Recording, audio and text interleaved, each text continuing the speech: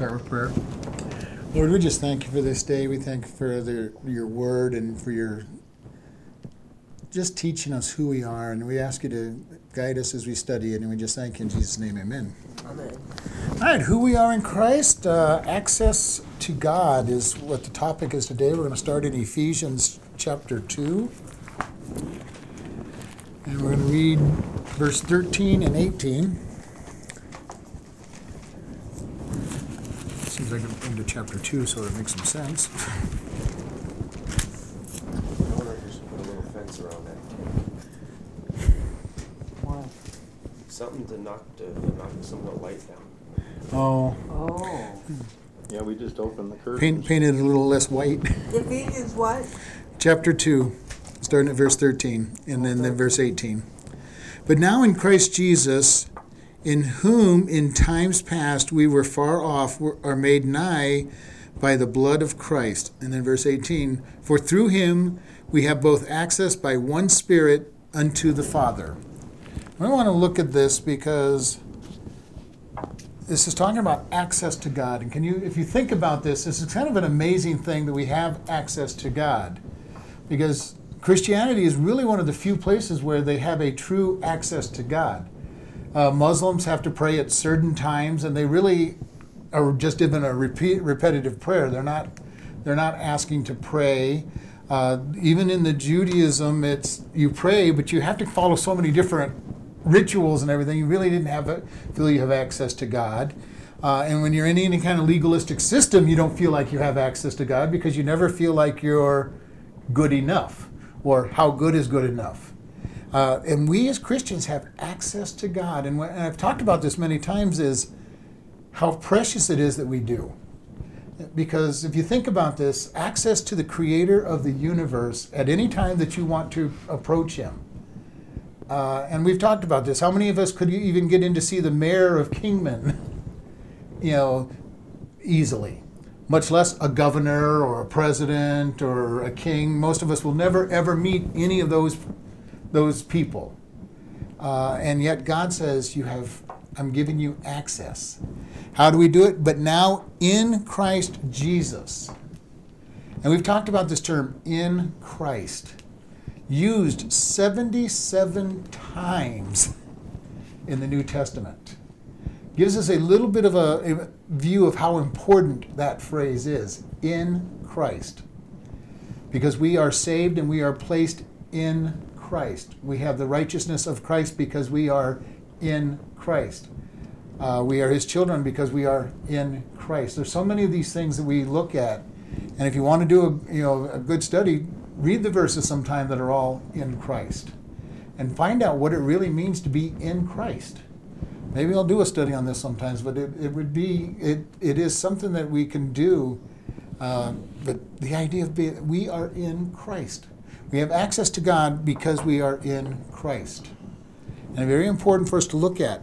And then it says that you who were at times past far away. Before we were saved, we were far from God. We were not able to just come into his presence because our sin kept us from him. Kept him from us and us from him. Is that what nigh means? Nigh is near. Yeah. The word they translated sometimes we're far off is in times past. Okay. And before we were saved, we're far from God because of our sin kept him away from us, but his holiness keeps us from him. And when we sin and we're under conviction, sometimes we don't want to come near God because his holiness reveals to us how sinful we are. And that's when we need to repent and get a clean spirit before him and come before him. But I don't know if you've ever been there. Even as Christians, we can sometimes get there. If we're living a lifestyle that is not godly at the time, and we know it, and we know that we're defeated at that point, there's times when we don't want to come anywhere near God. That's the times when we find it hard to read the Bible because we're sure that when we read the Bible, he's going to tell us that we need to repent and get right, and we're not ready to hear it. We don't want to be in church because we get convicted.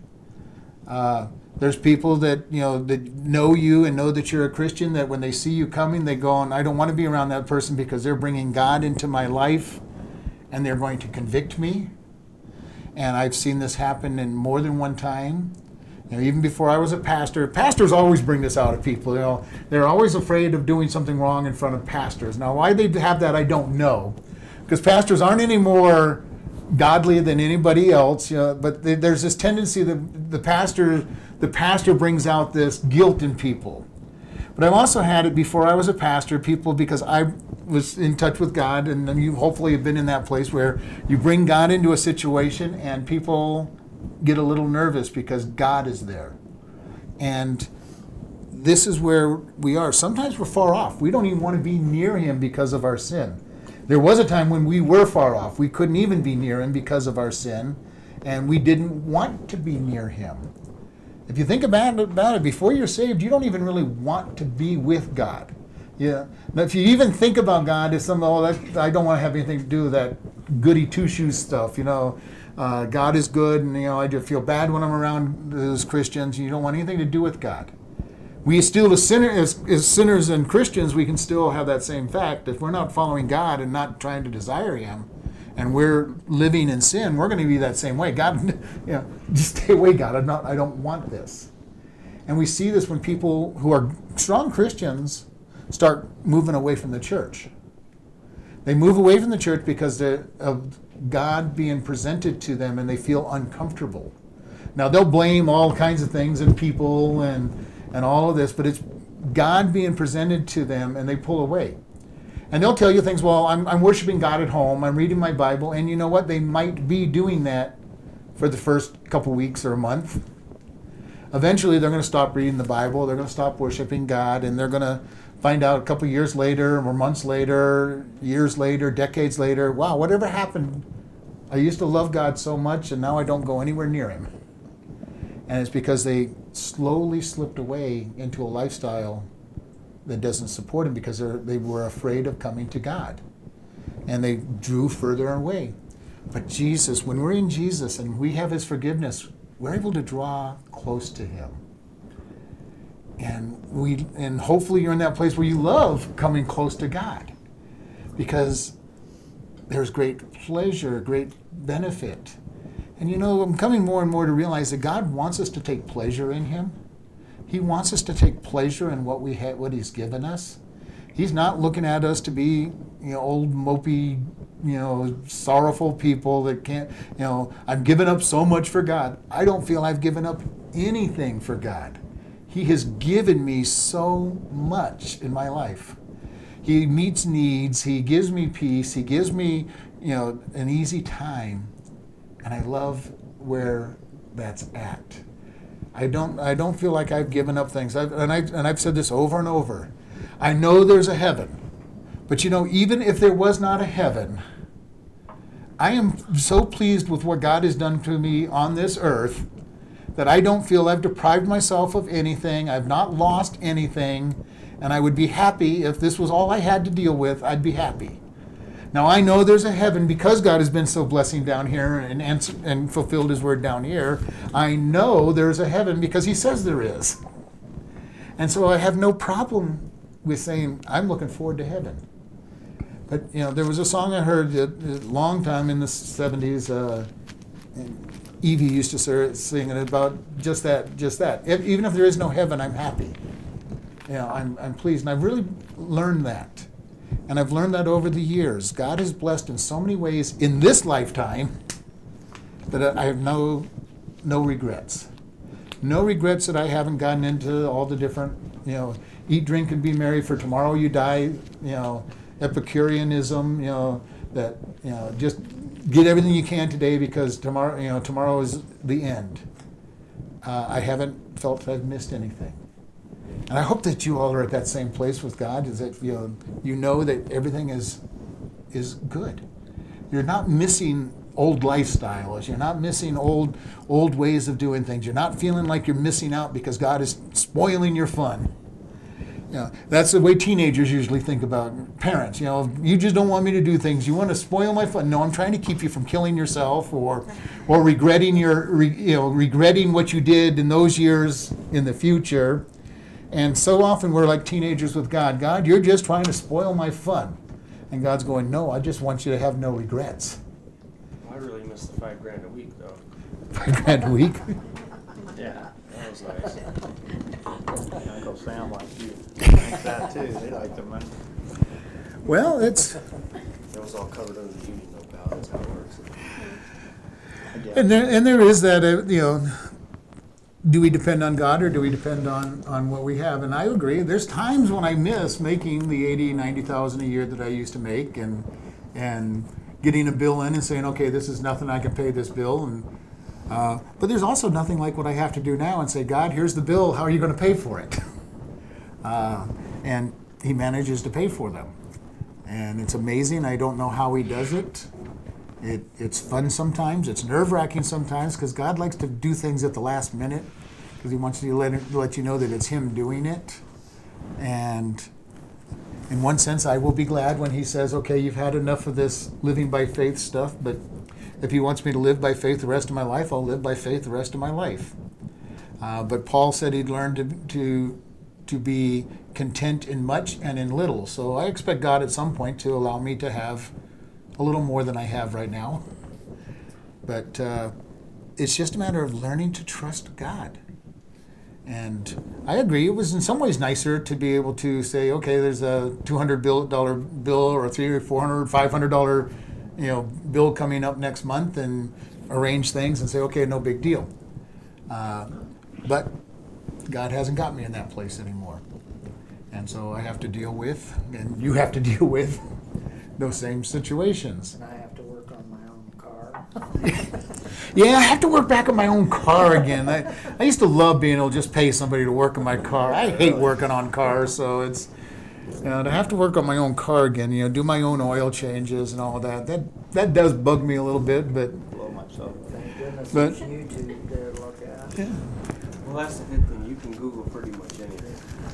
Yeah, you can watch it. You can watch a video on how to do just about anything on a car, which is nicer than the old days when you had to read everything about it. Well, you had to go to AutoZone and get a book, then read it, and then give it back because you couldn't afford to buy the book. Yeah, back in my day, I actually bought the book.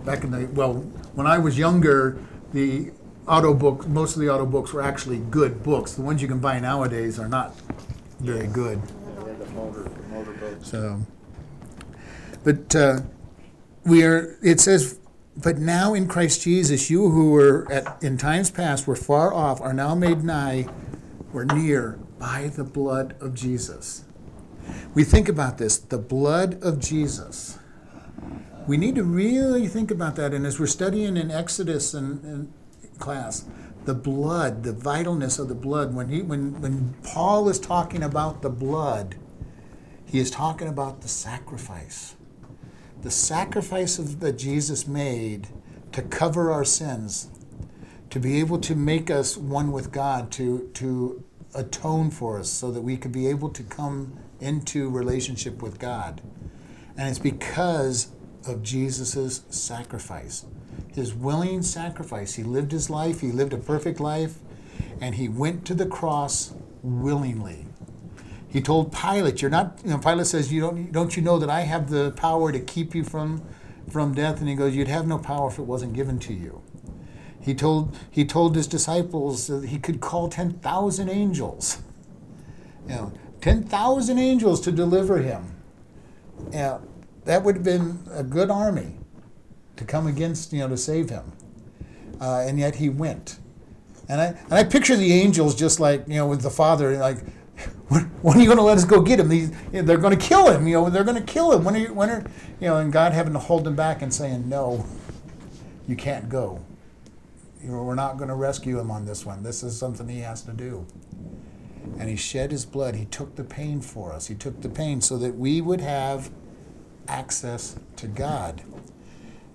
Verse 18, "For through him we both have access by one Spirit unto the Father." The both here means Gentiles and Jews. And this is a great mystery that Paul talks about quite often in the New Testament. The fact that Gentiles were going to be able to be in a fellowship relationship with the Father. That was unknown. The Jews didn't accept that in the past. You had to become a Jew, full-fledged Jew, get circumcised, agree to live that way, and live by all 613 laws, and you were no longer a Gentile, you were a proselytized Jew. You were a Jew not by birth but by choice. And Paul's going, the real miracle out there that God has always wanted the Gentiles to be part of his family without becoming Jews. And that's hard. That was probably very hard for Paul to accept, being a good Jew, a strong Pharisee, the whole grace that says everybody can come in because of the blood of Christ and be near God. It was mind-boggling. We don't even think about those in our day because we don't ever think about this. But still, the Orthodox Jew still thinks it's crazy that Christians, if they want to believe in Christianity at all, the idea that a Gentile can have a relationship with their God still blows their mind. And for Jews in general, it blows their mind because they're special, they're God's people. And so they have a hard time with this whole concept that Gentiles are made part of God's family and a relationship with God, and that they are special. And we think about that. We don't think about that at all in our day and age. As being Gentiles, we never think about it unless we try to put ourselves in their mindset. But here we have access to God. When we think about access, I looked it up in the Greek and literally said access to God, that relationship with God whereby we are accepted to him and have assurance that he is favorably disposed to us. Favorably disposed to us. In other words, he likes us. It's a big fancy way to say he likes us. Isn't that amazing? The God of the universe actually likes us. And like is a little different than love. I mean, we always think of love as being a stronger emotion. But we as Christians learn agape love. And agape love is a choice. I choose to love somebody. And there's no emotion attached to that kind of love at all. God loves us with agape love. He chooses to love us. He will love us until he chooses not to. And because he doesn't change, he will not choose to not love us. When I do marriage counseling, it'll be the same type of thing. I teach people that they need to start with agape love. Now, they're going to get into other forms of love as they go on, but their basis to their relationship must be agape. They have chosen to love that person. Because if you choose to love somebody, you can't come down later and say, well, I never loved you. Well, no, you said you chose to love me. You may be choosing to not love me now, but you can't say you didn't because you said you chose. My wife and I got married because we chose to love each other. Now, we loved each other in other emotional ways as well, but we chose to love each other, which has kept us through the hard times. When those times when we look at each other and say, who is this person staying in the same house with me? It's like, no, I chose to love this person. And if you wait a period of time, within a few years, you'll be back to the emotional high and low, and it's a cycle just like everything else. But a liking of somebody is a little different. You're feeling something, there's a liking is that feeling back and forth, that you're getting something out of the relationship, and God is favorably disposed to us. He likes us. This is beyond his love. This is beyond his love, that he gets to where he likes us. Gets into the family love side of things. And that's a great place to be. We have access to him. He likes us. He wants us in his presence. He wants us to come before his throne. It's just like when you have kids and you've had a hard day, but your kids just climb up in your lap and just want to be hugged and had a book read to them. And you have that different type of love to them and say, okay, let's spend some time together. Let's play together. Well, I used to drive my wife crazy when I would pick the kids up and throw them up in the air and catch them and wrestle with them. And had 4 kids, and I'd make a stack of kids in front of me because they would be wrestling with me. And then they got too big. It got harder to do. But when they were little, I'd make this big stack of kids. I used my oldest one first, and my daughter would be on top as the youngest one. But you did things because you liked being with the family. And God is that way with us. He likes our presence. He wants to be with us. He wants to have a relationship to us, and that is why Jesus died, so that we could be brought into his family and enjoy him. You know, God is so present with us and so much loving with us. Any comments before we move on? Hebrews chapter 4. Don't you have to choose to like somebody? Kind of? Somewhat there is a choosing to like, but also liking and certain parts of love is you get something in return. And when most people say they're in love with somebody, they're actually infatuated with them, and they're feeling that person likes them, and they're getting the pleasure of being liked in return. And agape love doesn't have any of that. It's just I choose to. It's a commitment that says I'm going to like this person. I don't care whether they like me or not. I'm going to choose to love this person and be kind to them. I may not get anything in return. And God knew that when he sent his son. There are going to be many, millions and billions that reject God even though Jesus died for them. And God's saying, I still love them. Even though they're going to reject me, I'm going to love them. When they stand before the white throne judgment for having rejected Jesus and he sends them to hell, he is still going to love them even though they rejected him. And he's kind enough to say, I'm not going to force you to be in my presence. You didn't want anything to do with me. I'm not going to make you spend eternity in my presence. And he's going to give them what they desired on this earth, not to know God. And when people say, well, I'm going to go to heaven because God's not going to send anybody to hell, they don't really understand anything about God. They don't understand his righteousness. They don't understand that he's going to give them exactly what they wanted. They didn't want anything to do with him on earth. He's not going to make them spend eternity with him. And that is sad, but it should also motivate us to share God's love with others so that they'll want to experience God. The scriptures tell us we love him because he first loved us. And he gave his sacrifice. Our job as Christians is to show that love to others so that they will be attracted to the God that loves them and be able to respond positively to him. And the sad thing is there are so many people out there that say they're Christians that live such a life that it repels people from God. And we've all met or known somebody that was that way in our lifetime, that you look at them and say, if that's Christianity, I don't want anything to do with it. And then us Christians look at them and saying, and we're sad because they're giving such a bad testimony for Christ. And like, oh man, you're ruining the reputation of Christ to these people. And it is important that we live a life that they see Christ. And hopefully you live a life that somebody has asked you, why are you different from, maybe why are you, if you know people and it's just been a short time, why are you so different today than you were a year ago? But if you walk more and more with God, why are you different from everybody else? Why do you not get down? How can you resist the temptation so easily?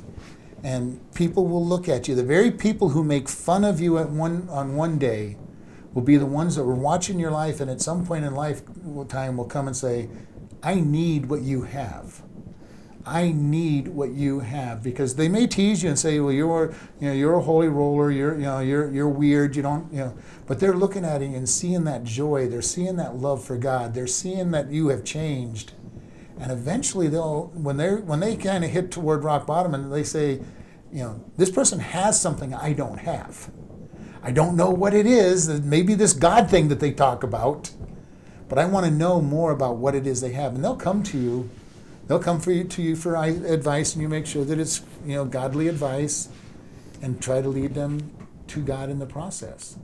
Because people want God. They want what we represent when we live according to God. And that, again, as we've talked about, is not me living it, it's God living through me, with Jesus Christ being lifted up in that process, and then people are being drawn to him. They'll use me as the person to talk to and you as the person to talk to, but they're looking for God. And they're looking for that strength that makes you different. when I've lived life and I've talked with people, and it was always funny when I was in the world and people go, well, how long have you been married? And at that time it was in the 20s, and I'm going, and they go, wow, that's a long time. I go, no, I'm just getting started. I'm just getting started. We've now been married almost going on 33 years, and we're just getting started. I don't plan for it to end. As long as God isn't coming back, I plan to be married to the same person and letting God be an example to those who are having trouble. Because I've had people come to me, well, how did you get through this? And it gave me an opportunity to present God to them. That it's all God, and it's all choices made by God. And so we live a life that pushes off the different sins, and people look at us and say, why are you different? How come? And a lot of times it'll be our family members that have watched us for a long time, and they see that difference in us. And they're going, you have changed. I need to know how or why. It'll be friends that look at you and say, you're so different in the way you think and the way you act.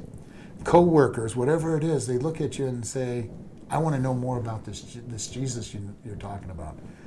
And so we want to be able to look at that and help that. Hebrews 4, starting at verse 14. Seeing then that we have this great high priest that is passed into the heavens, Jesus the Son of God, let us hold fast our profession. For we have not a high priest that cannot be touched with the feeling of our infirmities, but was in all points tempted like as we were, yet without sin. Let us therefore come boldly unto the throne of grace, that we may obtain mercy and find grace in time of need. All right, we're going to look at this. Seeing that we have this great high priest. What do you think Paul is meaning when he talks about high priest? I'm going to have somebody talk to me, because we've talked a lot about high priests in the Exodus class. For those who, what is the high priest? What's special about the high priest? Aaron was the first high priest.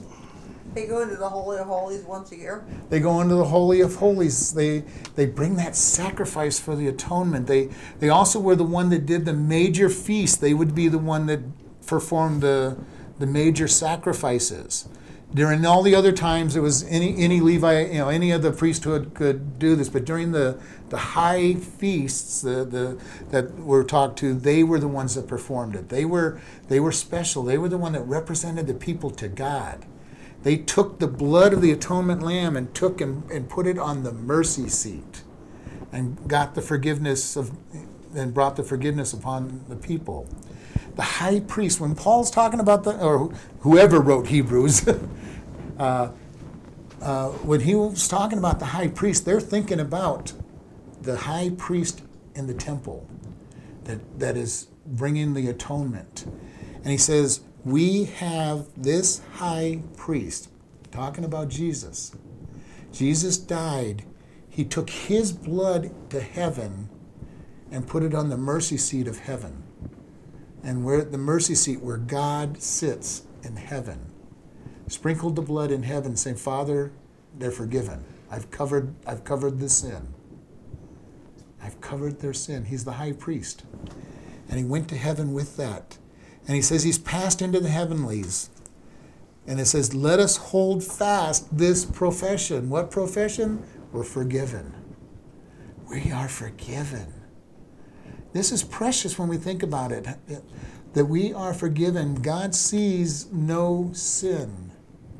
He sees only, have you accepted Jesus Christ or rejected Jesus Christ? This is powerful for us when we think about it. And it also teaches us how we are to treat others, that they are forgiven. They need Jesus.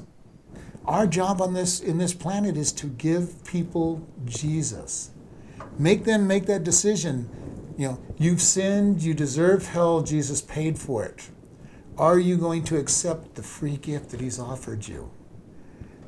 Romans 3:23, for all have sinned and come short of the glory of God. The wages of sin is death, but the gift of God is eternal life. All those that call upon his name shall be saved.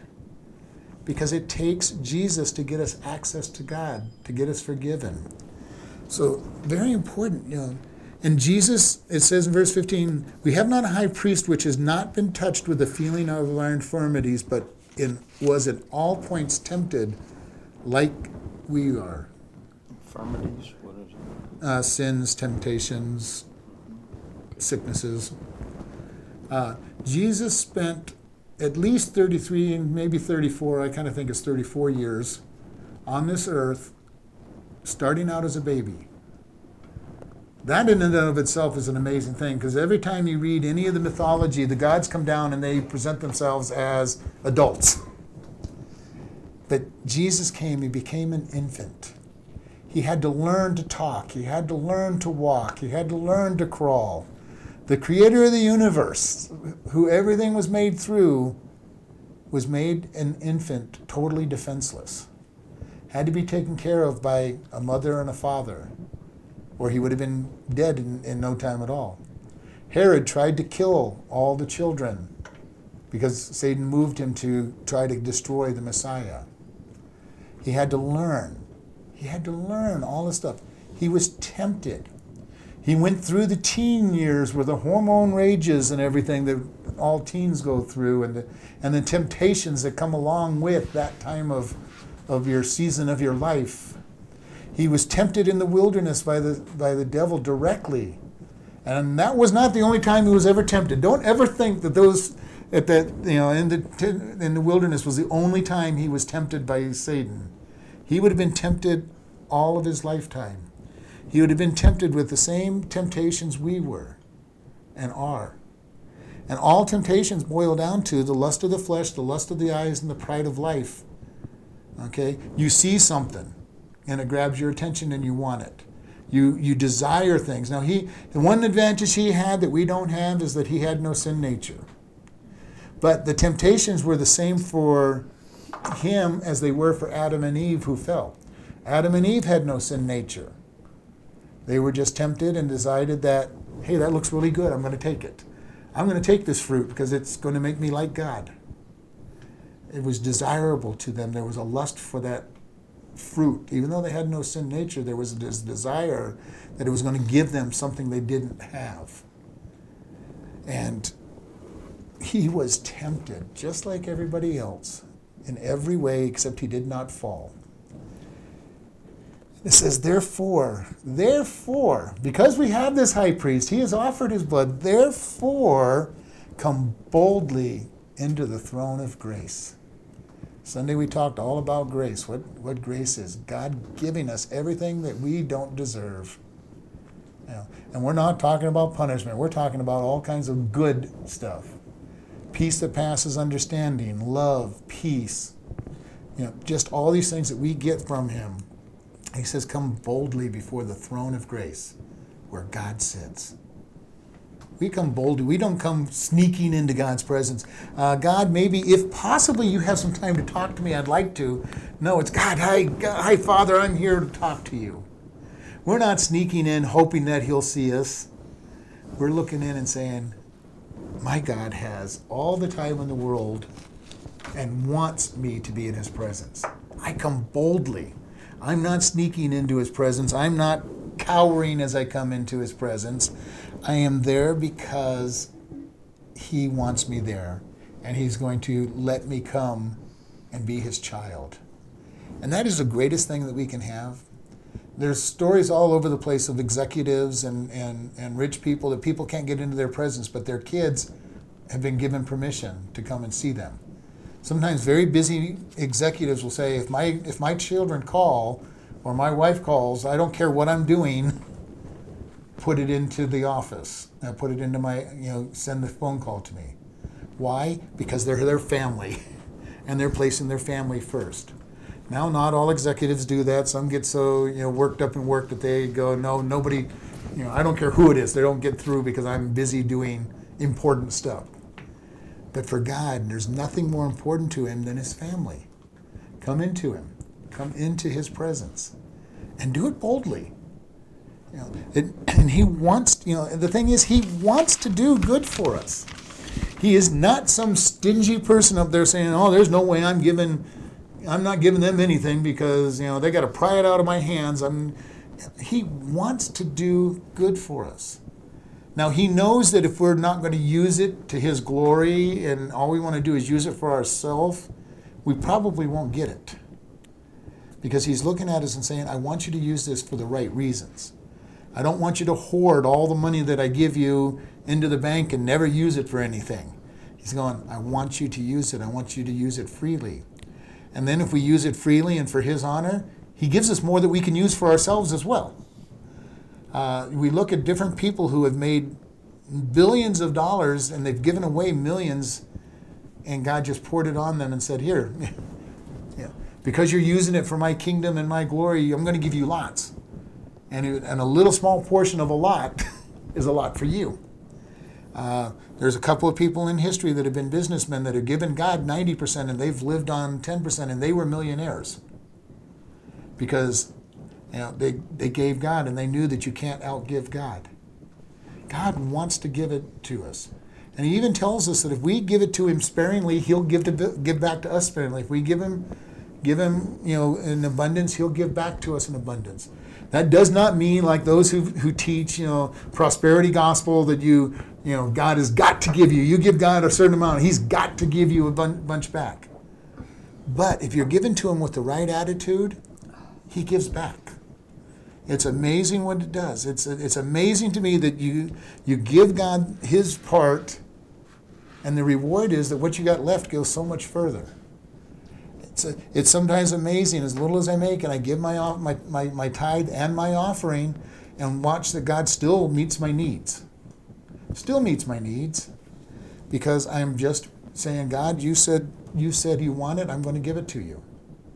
And believe me, sometimes I look at that check and going, okay, God, there's a red line on my in my screen here that shows that I'm going to be under. You need to give me some money. Or lower some of the bills. Whichever way you do it, God, I don't care. And he does it. The red line becomes a black line. I use a computer program, and and I put the whole month's bills in at one time. I see this great big red line at the bottom, and say, okay, God, there's your number. It's got my offerings and tithes and all that, and God, there's your number. And you know what? He keeps meeting it. And it's amazing to me that he cares enough for his children to do these kind of things. We honor him, and he gives back to us. And sometimes I get to the end of a month or a year, and I'm going, God, I don't know how you did it, but you did it. And it is fun watching God do things. It's fun. I love watching God. I love God doing something as simple as that for me. I love watching lives get changed. I really do. And hopefully as these messages go out over the internet, people will start emailing us and saying about how their lives have changed.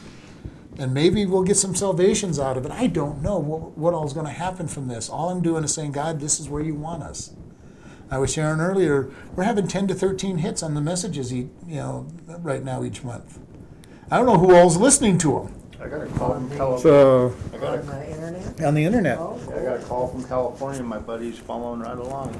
all right. So, but people are listening. Yeah. People are listening out there. We're going to get to heaven, and there's going to be some kind of reward because God will says these are the people whose lives were touched. And it won't be just me who gets it. It'll be everybody in this church who's given money to help support the church because the church pays for the internet. I'm just the tool God's using to speak it, but the church has helped put it out there. He hasn't been to church in 44 years, and now you brought him to Jesus again. Oh, good. Wow. Hebrews 10.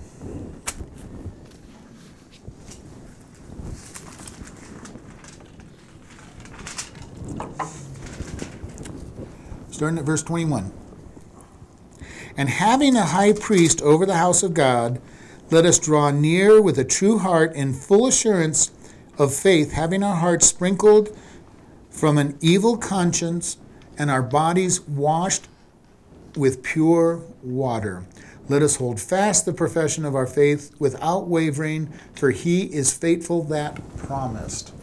So again, he's talking about a high priest, Jesus. And it says, let us draw near with a true heart in full assurance of faith. Full assurance, total confidence that we can come before God. And I really love that. I think a lot about how wonderful the gift is that we can come before God. There are religions out there that you don't feel comfortable coming before God. In the Muslim world, Allah is a God of hatred and judgment. He's not a God of love. He's not a God that loves them. There's no real desire to come before him. If you're with the Jehovah's Witnesses, you're really not sure of who you are unless you're part of the 144,000. You're good enough to be part of them. Otherwise, you might be lucky because, again, they all boil down to doing more good than bad, and you're hoping that you're going to be at least in God's presence on this earth. The Mormons are, again, the same type. They're always worried about, have I done enough good to get over the bad that I've done? Every religion's based on that. More good than bad, and you're okay. And God is saying we have absolute, full assurance that we're accepted by God, not because of anything I've done, but because of the blood of Christ shed for me. And I hope you really understand the power of that assurance. I don't have to worry becoming before God because I am forgiven because of the blood of Christ. Nothing I do is not covered by the blood of Christ. So important for us to grab hold of that. It gives us our great assurance. It tells us I can come before God. I have that assurance to draw near him of faith. Of faith. And it's the idea that God, you did do this. I accept that. And my hearts are sprinkled from an evil conscience. The sprinkling to the writer of Hebrews was the same idea. When they made the tabernacle, the first thing they did on the tabernacle was they made the offering for sin, and they took the blood and they sprinkled it on all the furnishings of the temple. They sprinkled it upon the priest. They anointed with blood his right ear, right thumb, and right toe. Anybody remembering why they put blood upon the right ear, right thumb, and right toe? Does anybody remember that? Because that's where the blood flows? No. Hearing was to be sanctified. What you did with your hands, your work, was sanctified. And your big toe was your walk, how you lived, was sanctified. Okay? Right hand side, because that is the side of approval. All right? That's the side of approval. We still have a term, you're my right hand man or right hand person, and we mean this is the person, I couldn't do anything without this person because I depend on them so fully. They have my approval. Okay? So we still have that thought in our vocabulary. All right? Sprinkled, the blood was sprinkled, and here he's bringing that out. And this means a lot to the writer of Hebrews. He's writing to Hebrews. When he says they sprinkled, he's thinking exactly of what was done in the temple.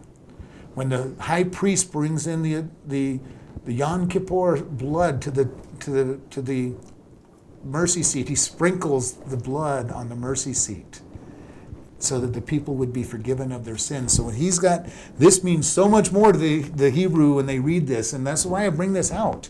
Because we would read this saying, oh, okay, our hearts are sprinkled from the evil conscience. Who cares? What big deal? That's a huge deal in the writer's mind and to his target audience. He's talking about forgiveness of sin because of the blood that has been shed, and it goes over our evil conscience. Think about that, our conscience. Our conscience convicts us. Our conscience is what tells us that we've done wrong. The blood goes over that. We are not to be convicted. Okay? We're not to be condemned. We are to be convicted. The Holy Spirit comes in and he convicts us of sin and he wants us to repent. Satan wants us to be condemned and driven away from God. The blood goes over our hearts and says, you're forgiven. You're forgiven. And it says our bodies washed with pure water. Again, this is a reference to the temple. Remember that there's the brass laver which has the water in it. They would leave the altar, they'd go to the water, and they would wash their hands for service in the pure water in the laver. The water is referring to the Word of God that washes us. We get into the Word of God and He washes our conscience. He washes our service. He washes the way we think. He changes the way we think. And this is what's so important. The more we get to know God through His Word, through His teaching, the more He changes the way we think. The more you change the way you think, the more open you are to receive more of how to change your way of thinking. And the more you change the way you think, the more you realize that things around you are sinful. The more you will pray for the people because you start seeing the sin that they're committing. And He's not changing you so that you'll condemn everybody and get on their case, but He's changing you so that He will be drawn to prayer. You will be kept away from sin. You'll be drawn to prayer for those who are caught up in those sins. And the most important thing that we want to remember, it takes time to get there. It takes time to get there. You learn to walk with God. You learn to grow with God, just as any child learns to do anything. And we learn. Now, with greater, the more you're in God's Word and the more you're listening to teachers, the faster you'll get there. And we always have to remember when we look at others, I didn't get to where I am overnight. I've been following God for 44 years. I didn't get to where I am overnight, so I'm never going to expect people to be where I'm at. Because it's going to take people, at least 20 or so years to get to where I'm at if they really listen. But it could take them 44 years to get. But even at that, there's places where people have grown and they're further advanced than I am in certain areas and less advanced, and I'm the same way with that. Each one of us grows at a different rate in different areas. And that's why we can't judge another person, because we don't know what God's worked in their life, and they might be light years ahead of us in some area and we're looking at something where they're falling and failing. And if we looked at their whole life, we'd go, well, I wish I was where they were in some other area. And so we want to be careful. And this is why we're not to judge other people, because they are God's servant. They are following Him in the way that God has raised them up. And it's so important because God knows what we need. God knows what we need to walk with Him. He knows what trials I'm going to face tomorrow. And my trials tomorrow are not going to be the same as anybody else's trials tomorrow. And each person in this room are going to have a different trial tomorrow than anybody else in the room. And God's going to say, I want to make you prepared for it. He'll get us into the Word. He'll show us what we need to be for the trial we will face. And yet, He wants us to be set before Him. He says, I want you to be sprinkled with the blood so you're forgiven, and washed for service. Washed for service so that we are doing everything in Him. And how many times have we talked about this? God says, anything that I do in my flesh is not acceptable to Him. No flesh will stand before God. He'll look at it and say, you did that on your own, it doesn't count. And I'm even saying that even if it's a good thing that we do in the flesh, it doesn't stand before Him. I talked to one of the pastors last week in a pastor's meeting. I'm going, it's been amazing to me how God has revealed that so many of us pastors have a lot that's going to burn up because we did it in our flesh and we didn't let God work for it. Even though it was good, maybe even people got saved, they heard something they needed, but I did it because of my knowledge in the Word, it's not going to stand. So people who are very active with God and do things week in, week out, they actually have a harder place to be because so much of what they do can be done in the flesh. And so much of it will be burnt up and no reward. People tend to look at pastors and say, wow, look, he's just so special. He gets to preach every day. He gets to do all this. And that is true in one sense. I have the privilege of teaching people God's Word. But I have to be very careful that it's not me teaching it. And do it in God, Doing it in God. not ourselves. Not ourselves. The flesh has to be crucified and God has to pour out of me. And so sometimes having to do something week in, week out is actually a burden that may cause you to lose reward.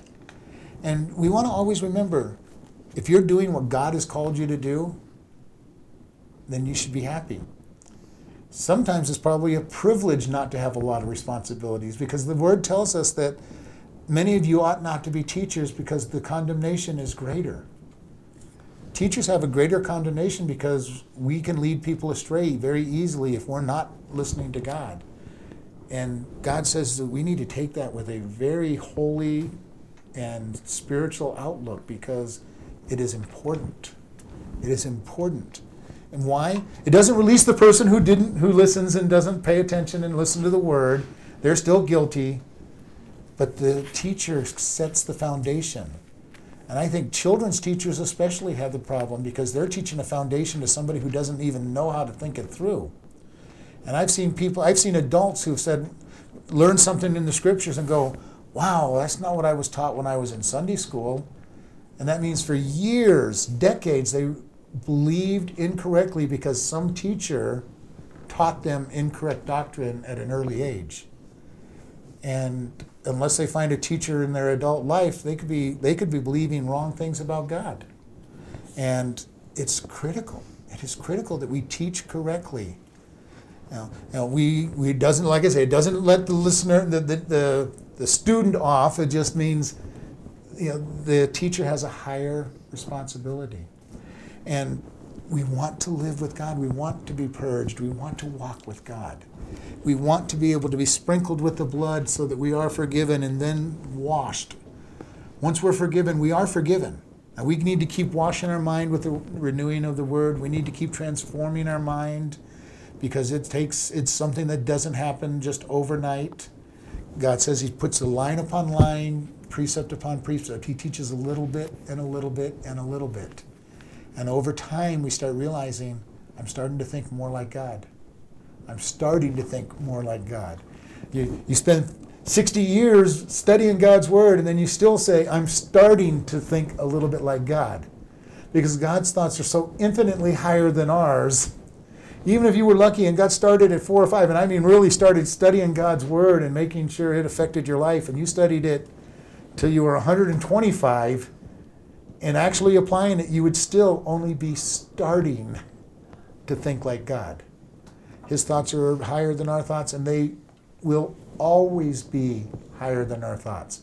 When we go to heaven, we will be learning for eternity and drawing closer to God's thoughts and never arriving, because if we arrived, we would be God. He will always be greater than us. And we want to keep that in mind. He's always greater than us. If we could understand God and we could know everything he thought, we would be God. And we would have too small a God. Our God is so great that he will always be greater than us. For all of eternity, he will be greater than us. We will never think just like him. We will be learning. Now, once we're glorified, we won't have to worry about sin anymore. And the best news about that will also be that we don't have to worry about forgetting what we've learned. We can always build on new material. Because so much of the time on earth, we're having to relearn something. And we relearn it and go, well, I thought I knew this, but I forgot it. And it's still in the brain, but we kind of forget it. That's why the Word of God is quick. It's alive.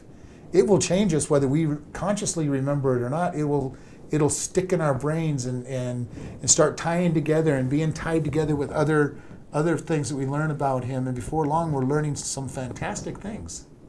And we get revelations that we never really understood before.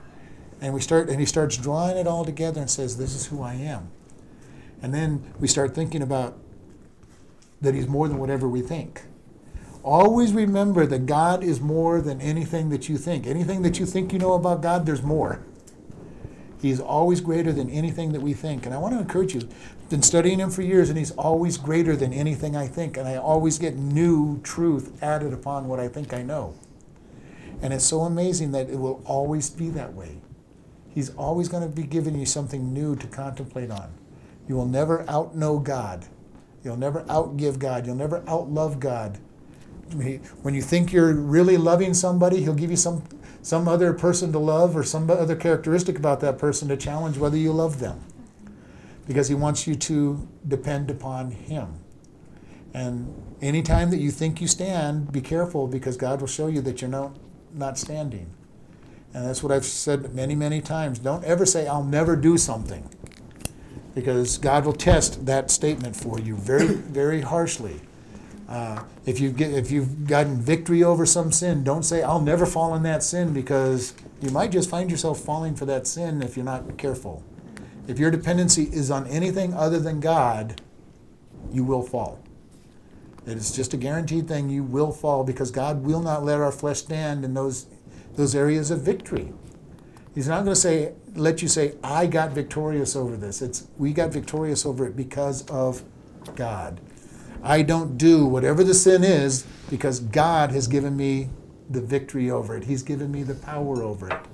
If I go, look at what I have done, God will say, okay, let me see what you've done. And it won't be anything. It'll fall. And we want to be careful about that, because God is the one that sprinkles us. He's the one that washes our mind. He's the one that gives us strength. And He is the one that builds us up. Any comments? I actually preached this time on, basically. Pride before the fall. Pride goes before the fall. Yeah. Look, Ma, no hands, and then you crash, and you hit a rock. Yeah, that's what the scriptures say. Pride cometh before the fall. All right, let's pray.